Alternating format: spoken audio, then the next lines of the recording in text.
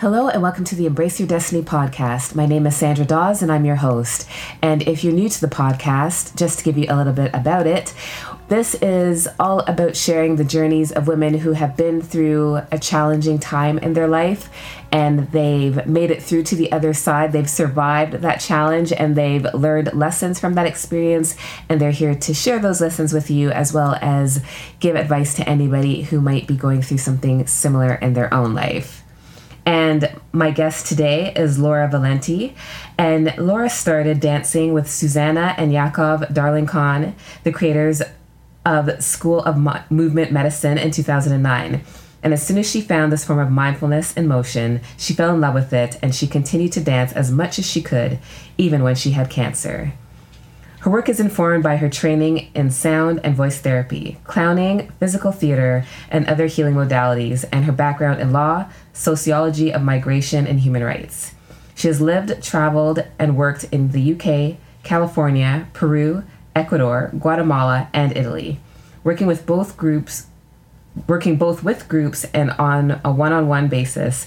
She shared movement medicine with indigenous communities, people in drug and alcohol rehabilitation, refugees, and vulnerable adults. Laura was born in Italy, where she learned about good food, hospitality, colorful swearing, and native ancient forms of ecstatic dance. Recently, she moved to Spain with her partner, and her dream is to find a land to steward and restore, to create her garden and invite people to dance and reconnect to the elements inside and around them. Laura, welcome, and thank you so much for taking the time to be a guest today. Thank you. Thank you so much for having me here today with you and with your audience. I'm really excited and touched, actually, to have this opportunity. Thank you. Laura, I mean, you've traveled so much. We'll have to offline have more of a conversation about all these amazing places you've been to. I think I've only been to the UK out of the list in your bio, but everywhere else sounds really exciting as well. So Laura, why don't you start with sharing the journey that you want to talk about today? Yes, thank you. With pleasure. I would like to share really how the journey started with dance, because it was when I was very little, actually. I lost my mom when I was 6 years old, suddenly, actually. She died of brain aneurysm from one day to another, so it was very unexpected. And as you can imagine, that threw the family in complete chaos and panic and really messy times. And I think that because of the culture in Italy in those years, the 80s, a quite old-fashioned country which had very little culture, around therapy and healing. My family went through really difficult times, not knowing very well how to cope with a little one, basically. And so after my mom died, my dad and I lived with my grandparents, who also were quite traditional, I would say, and pretty much, traditional people, going to church, religious, old-fashioned. And to an extent, the loss and the grief transformed me pretty much as I was very young into a little rebel, I would say. So one of the favorite things I had when I was small, and to an extent, I remember that I used to do that because I knew that I would bother my grandmother a little bit, or I would make her feel a little bit scandalized with my behavior, was that I would lock myself in the living room, put the music full on volume, dancing to the strangest things, like heavy metal, like Iron Maiden, very strange things, like Ozzy Osbourne and Guns N' Roses a little bit later. So I would dance and dance and sweat and sweat and sweat until I was exhausted. And then I had these memories of my grandmother, a little bit like in a comic or in a cartoon, coming in, opening the door, yelling, telling me to put the volume down.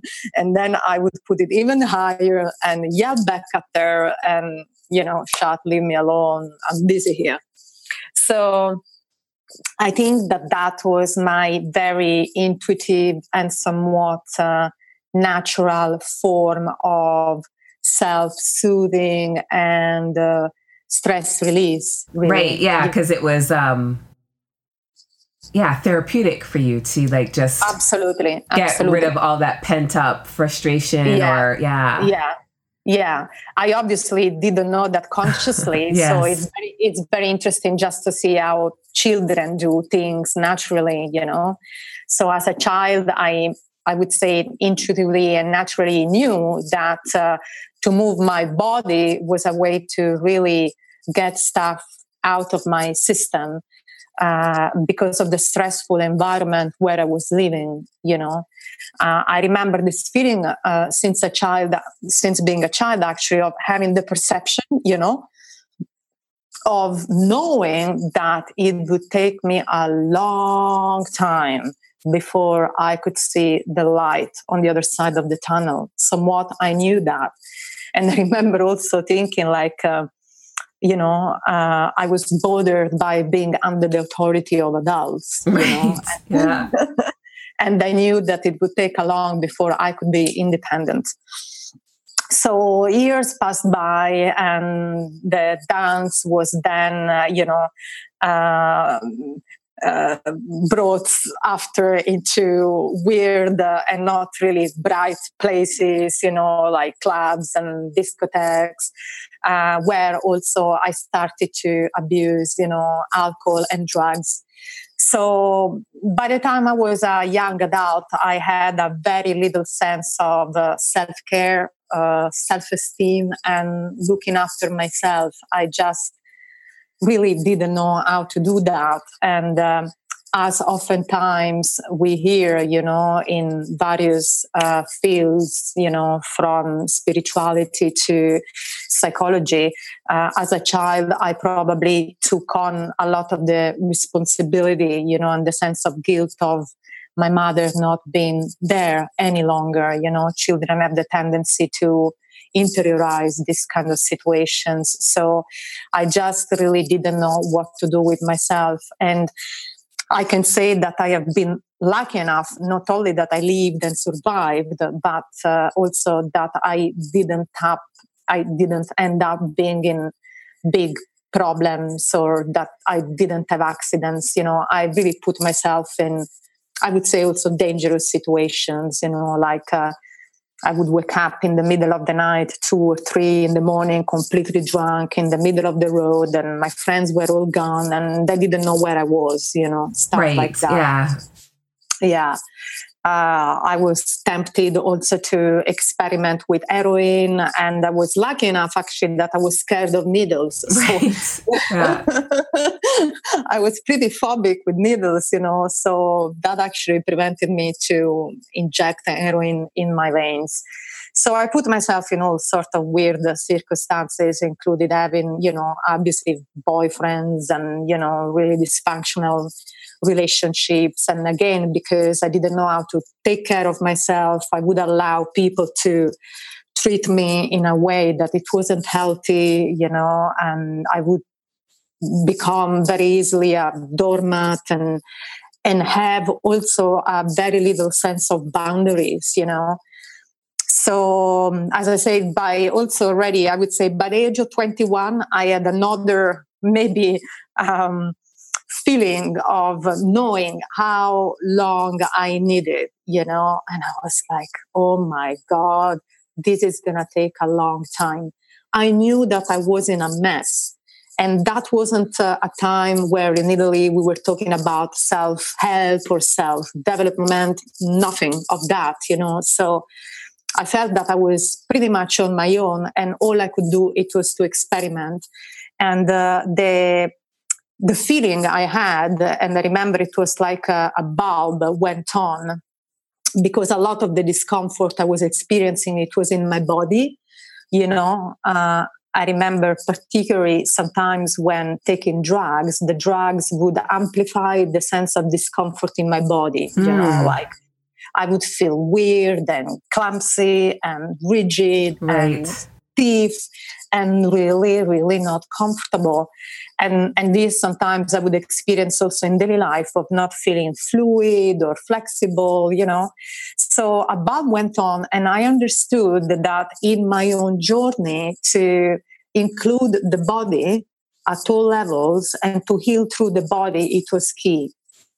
So then I started just to experiment and to test. So I started a little bit with yoga, the classical things, until I then discovered the dances, which are part of the Italian tradition. So when we speak, for example, about ecstatic dances, in Italy, actually, we have a form that is really ancient and original, it's not something just contemporary. So these dances belong to the south of Italy.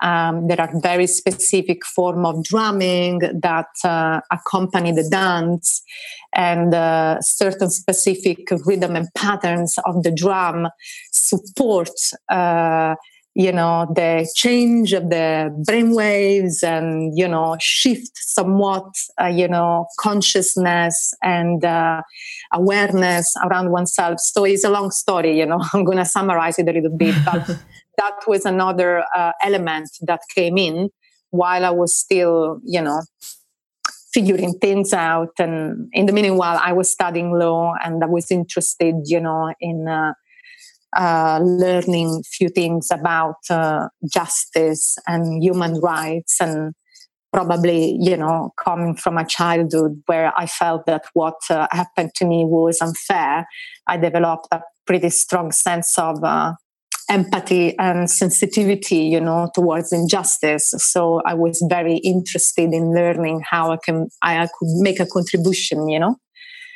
And then life went on until I decided to study theater, physical theater, particularly as another form to understand more what it means to live in this body, because to an extent I had also the feeling and the understanding that I was a little bit dissociated, I was having a lot of problems in terms of sometimes feeling that I was going really crazy, I was suffering from obsessive and repetitive thoughts, and there were many moments in which I felt also suicidal, and also that sometimes there was a split between really being here in the physical body and part of me really being somewhere else. I really don't know where, part of me wasn't fully here. Right, not fully present. Yes, I wasn't, and it was all this circle of obsessive thinking and a lot of paranoia, a lot of fear, because obviously also, again, what happened when I was a child, it triggered so much, at the physiological level, also the adrenals and cortisol and stress and all of that. And at that point in my mid-20s, I didn't have yet an opportunity to really have a wider understanding of what that meant and why I was feeling that way. And also forgiving myself for feeling that way, and understanding that to an extent it was also normal to feel in that way, considering the circumstances I was coming from, So I knew to an extent that I needed to relax my nervous system, but I really didn't know what was happening and what I had to do. And so after I graduated, then I went to Hungary. I spent some time there living, studying, doing a few things until I decided to move to England and study theater there, as I mentioned. And then I got cancer. So I got the cancer actually when I was 33. So it was mostly, more or less, sorry, at the same age in which my mother died. She died when she was 34. Oh, wow. So I say to myself, okay, it cannot be really random, right? So I had already some years of therapy behind me. You know, I had a therapist when I was in Budapest. So as soon as I was diagnosed, actually it was a fast growing cell cancer. You know, it was non-Hodgkin lymphoma. And I was misdiagnosed actually a few times. So for a couple of months, I was in excruciating pain and I could barely walk. You know, the cancer was pushing behind my breastbone, and actually it did fracture my breastbone. So it was also pushing, you know, against the nerves, and, you know, I would have pain in my back and in my arms. And it took a while before the doctors, unfortunately, understood that. So I went then for a cycle of chemotherapy, 6 cycles actually of chemotherapy. And then I realized that there was some more work to do, you know, that this cancer was really telling me something. And it was an opportunity to make choices, and also to pray and to hope that I could have another opportunity to be here. You know, I remember thinking that actually I really didn't want to die. You know, I wasn't ready to go. Right. You know? Still had work to do. It's exactly, you know, this is what I felt exactly. It was like, okay, you know, I still have a lot of things that I want to do. I have a lot of passion. I want to share, you know, the things I love. I want to learn. I want to see more the world. I want to love. I want to travel, you know. And so I decided that I would make out of cancer an adventure, you know, rather than taking it as something that would you know, made me feel utterly terrified. And I was scared, obviously. You know, it's not that I wasn't scared, but I made, as much as I could, the conscious decision to include also an element of play and include curiosity and experimenting with things. So at that time also I was dancing a lot, as I might have written in the biography. It was in that year actually that I met my teachers. So I remember going to classes and workshops, you know, between chemotherapy and being bald, you know, without hair and without eyebrow, and you know, so needing also to embrace this different way of being also physically, you know. I was bloated, my face was swollen, you know, because I was taking steroids. So also my body was really, you know, bombarded to an extent, so with chemicals, you know. But I was lucky enough because I decided also at that point, not only that I would dance, but I would move as much as I could. So you know, I was riding the bicycle. I went to hike. You know, I remember hiking actually under the snow in, you know, northern England and all of that. So I wanted to, I didn't want to feel that I was a victim, you know, in that moment. And then I experimented, you know, with few things. And then as soon as the cycles of chemotherapy finished in the hospital, they wanted to give me radiotherapy, which I rejected at the time. And I am aware that this is a very delicate topic, so I'm not suggesting anything to people, you know, who are in a similar situation at the moment. I'm not a doctor. Right. I'm just sharing, you know, what happened to me. I knew that at that point, because of my age, I didn't want to add the radiotherapy on my chest, you know, after 6 cycles of chemotherapy. So I walked out of the hospital. I knew that I was fine at that point. And so by the time, in fact, I did, you know, the last scan a few months after, they said that there was no activity any longer, you know. Cancerous activity, malignant activity. And so, you know, I survived. And I decided also that all those creative aspects that were so important for me at this point, also even more so as an adult, moving and dancing. I wanted not only to learn more at the personal level, but I wanted to learn more also professionally in order to be able to share it with others. So I started this very long journey and apprenticeship program, with the School of Movement Medicine. Until then, I went into professional training with a lot of hours of supervision and mentoring and self-reflective practice. Is a very profound training, actually. And so I graduated as a teacher and as a facilitator. And then I investigated also my relationship, not only with sound, but also with my voice, because there was something that was coming for me, let's say at the physical level. I was really curious to hear my voice more. So there was a really, how can I say, practical, physical tangent, that I could touch, how can I say, aspect. And then there were different layers. There were the metaphors, related to using my voice, and the storytelling related to how my voice was connected also to the women who came before me. And this was related to the perception that I had around my culture, around Italy, where my sense was that oftentimes women particularly were muted and blocked in no their voice. creative, yes, exactly, in their creative expression. So I started to have this urge, it was like really something urgent, if I pronounce it well in English, for me to play and experiment with my voice and really like hearing myself loud,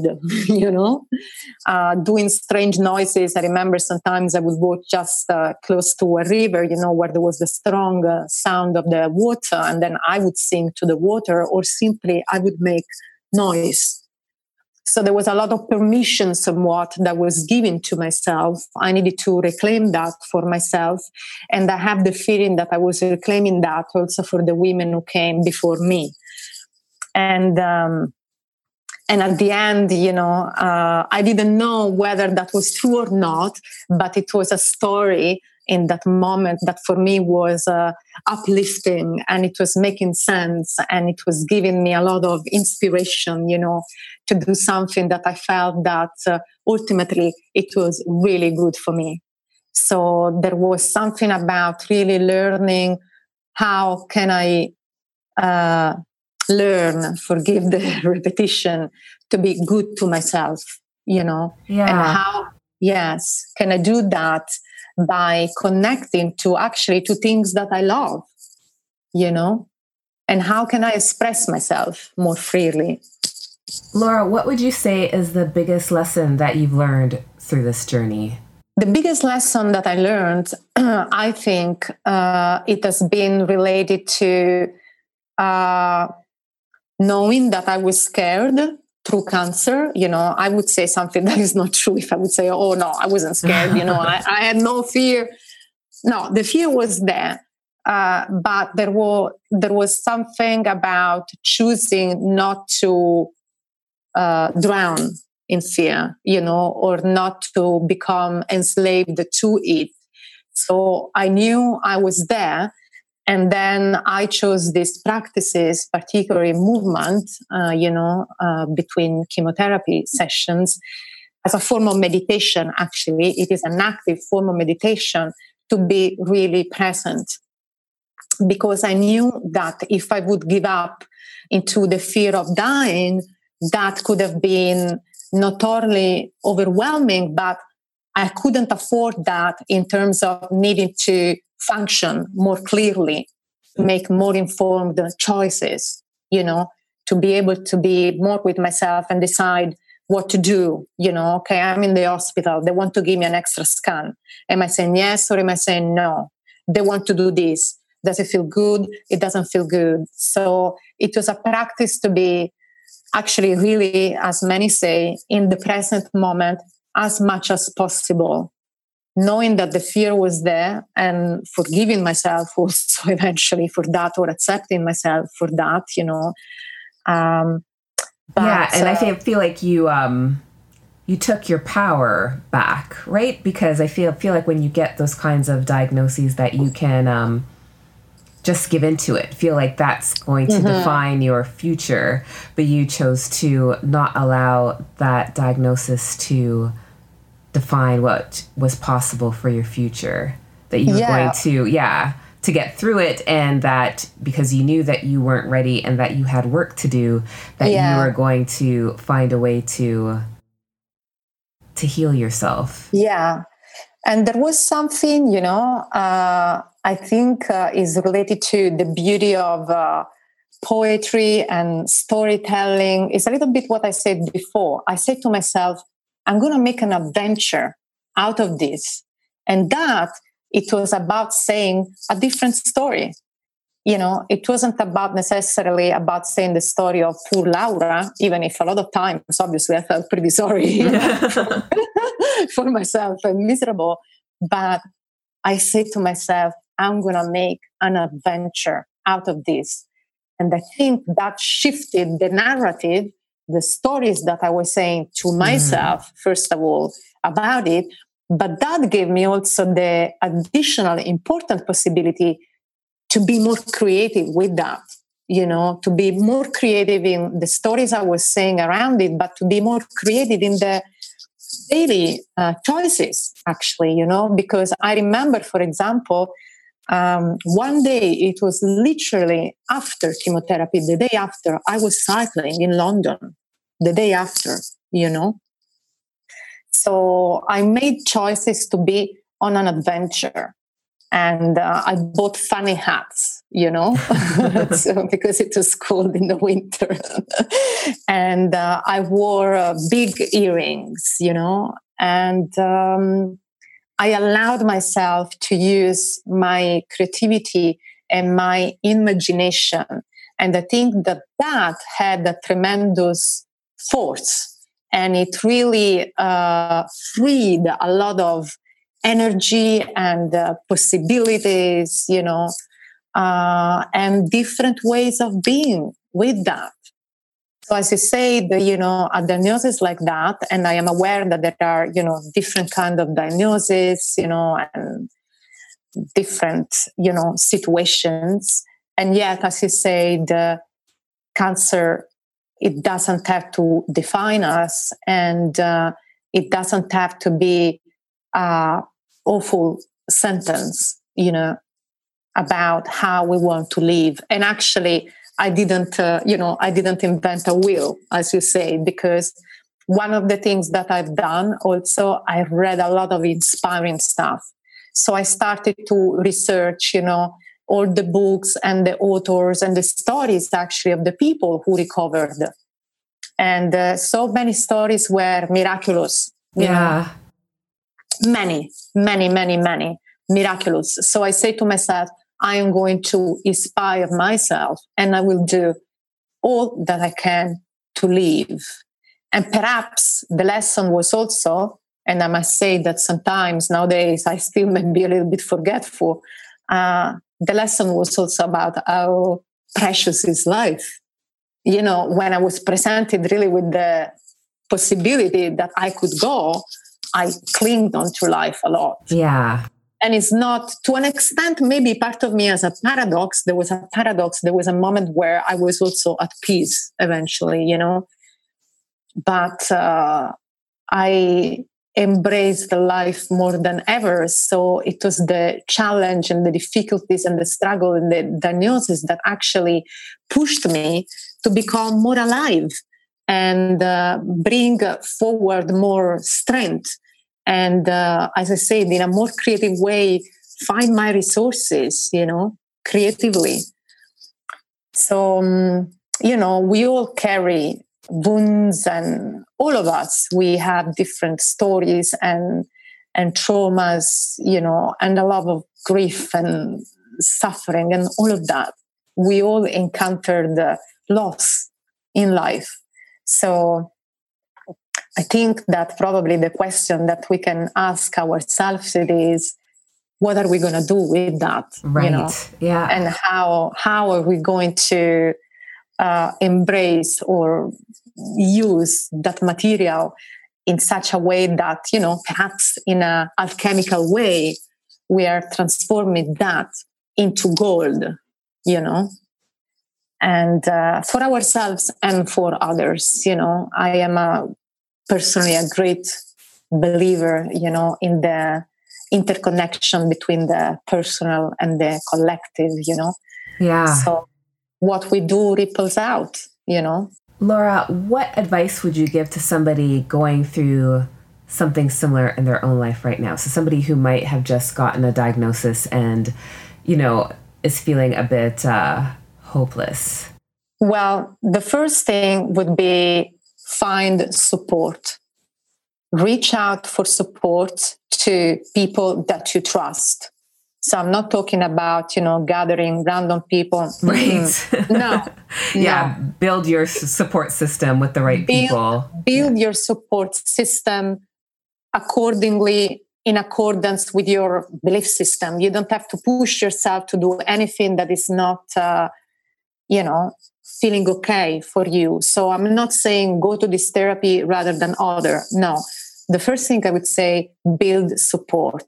That can be a trusted circle of friends. It could be a trusted nutritionist, or go to a gym that you like if you still have the stamina, hopefully, to exercise, find a buddy to swim or to ride the bicycle, whatever that is that it works for you.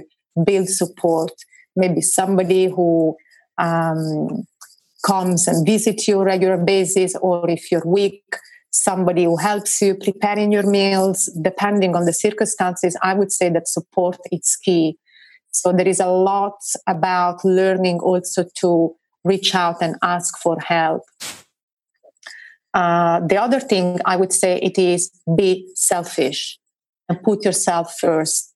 So this is not the time to be nice. This is not the time to please people. Yeah. So if there are people that you don't want around for your personal reasons and relationship with them, either because they drain you or they make you feel tired or they're not uplifting, it's very important to be selfish. Put your health first and draw boundaries. So learn also to say no, and take some time for yourself, and remove the people or the situation or the TV programs or the magazines, whatever that is, that trigger your worries and your anxiety, rather than nourishing your inspiration and your capacity to stay as open and as receptive and as positive and as present in the present moment as possible. Yeah, I think that's great advice. Yeah, because I think that when you're trying to heal yourself from whatever it is, whether it's cancer, whether it's, emotional trauma, whatever that is, you really have to take care of yourself, and you have to really limit your exposure to negative situations, negative people, and really, protect yourself so that you can heal in the most positive environment possible. Yeah, because you have to consider that is a moment of heightened, tenderness, vulnerability, sensitivity.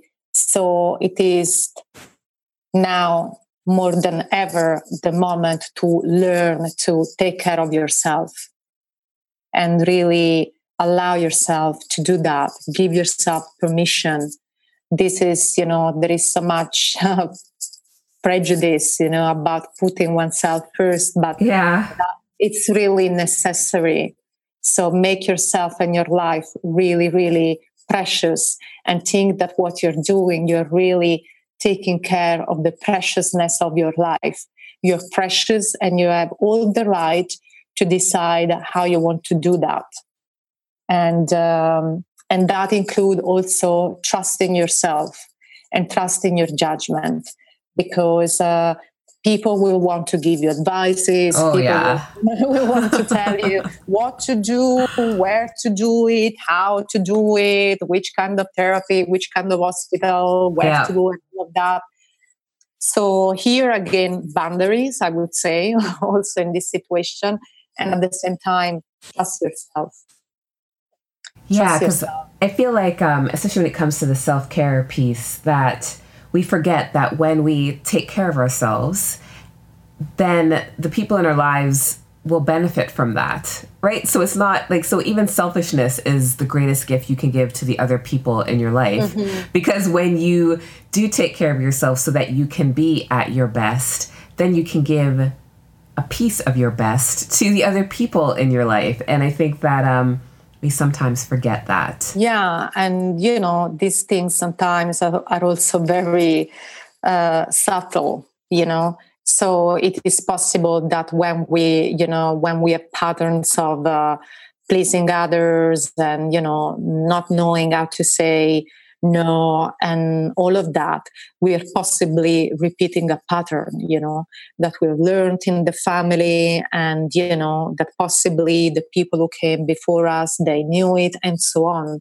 So when we are making a different choice, actually, we are doing something very important, because we are breaking a pattern, and that it is not just about us, so the repercussions also in this case will ripple in all directions, also in relationship to the future, in relationship to the little ones in the family, if there are, but even if there are no children, there is a strong impact when we make this kind of different choice, and we are really, changing direction. So it's something very, very strong, actually. It's something very strong that we can do for ourselves and for the goodness of all our relationships, literally. Yeah, I would agree with that. Laura, thank you so much for your time and for sharing your journey and the experiences and the lessons you've learned and the advice that you've provided. I think that the listeners will find it all very valuable. And for those of you listening who might be in your car or on the road somewhere, walking your dog, at the gym, you can come back and check out the show notes and learn more about Laura and what she's up to. There'll also be links to her social media and website so that you can check out more of what programs and things she has going on. And again, Laura, thank you so much for your time. Thank you. Thank you so much. Thank you. It has been a pleasure, really. Thank you. Thank you all for listening. Bye. And to the listeners, thank you so much for your time, and we will see you next week. Have a fabulous day.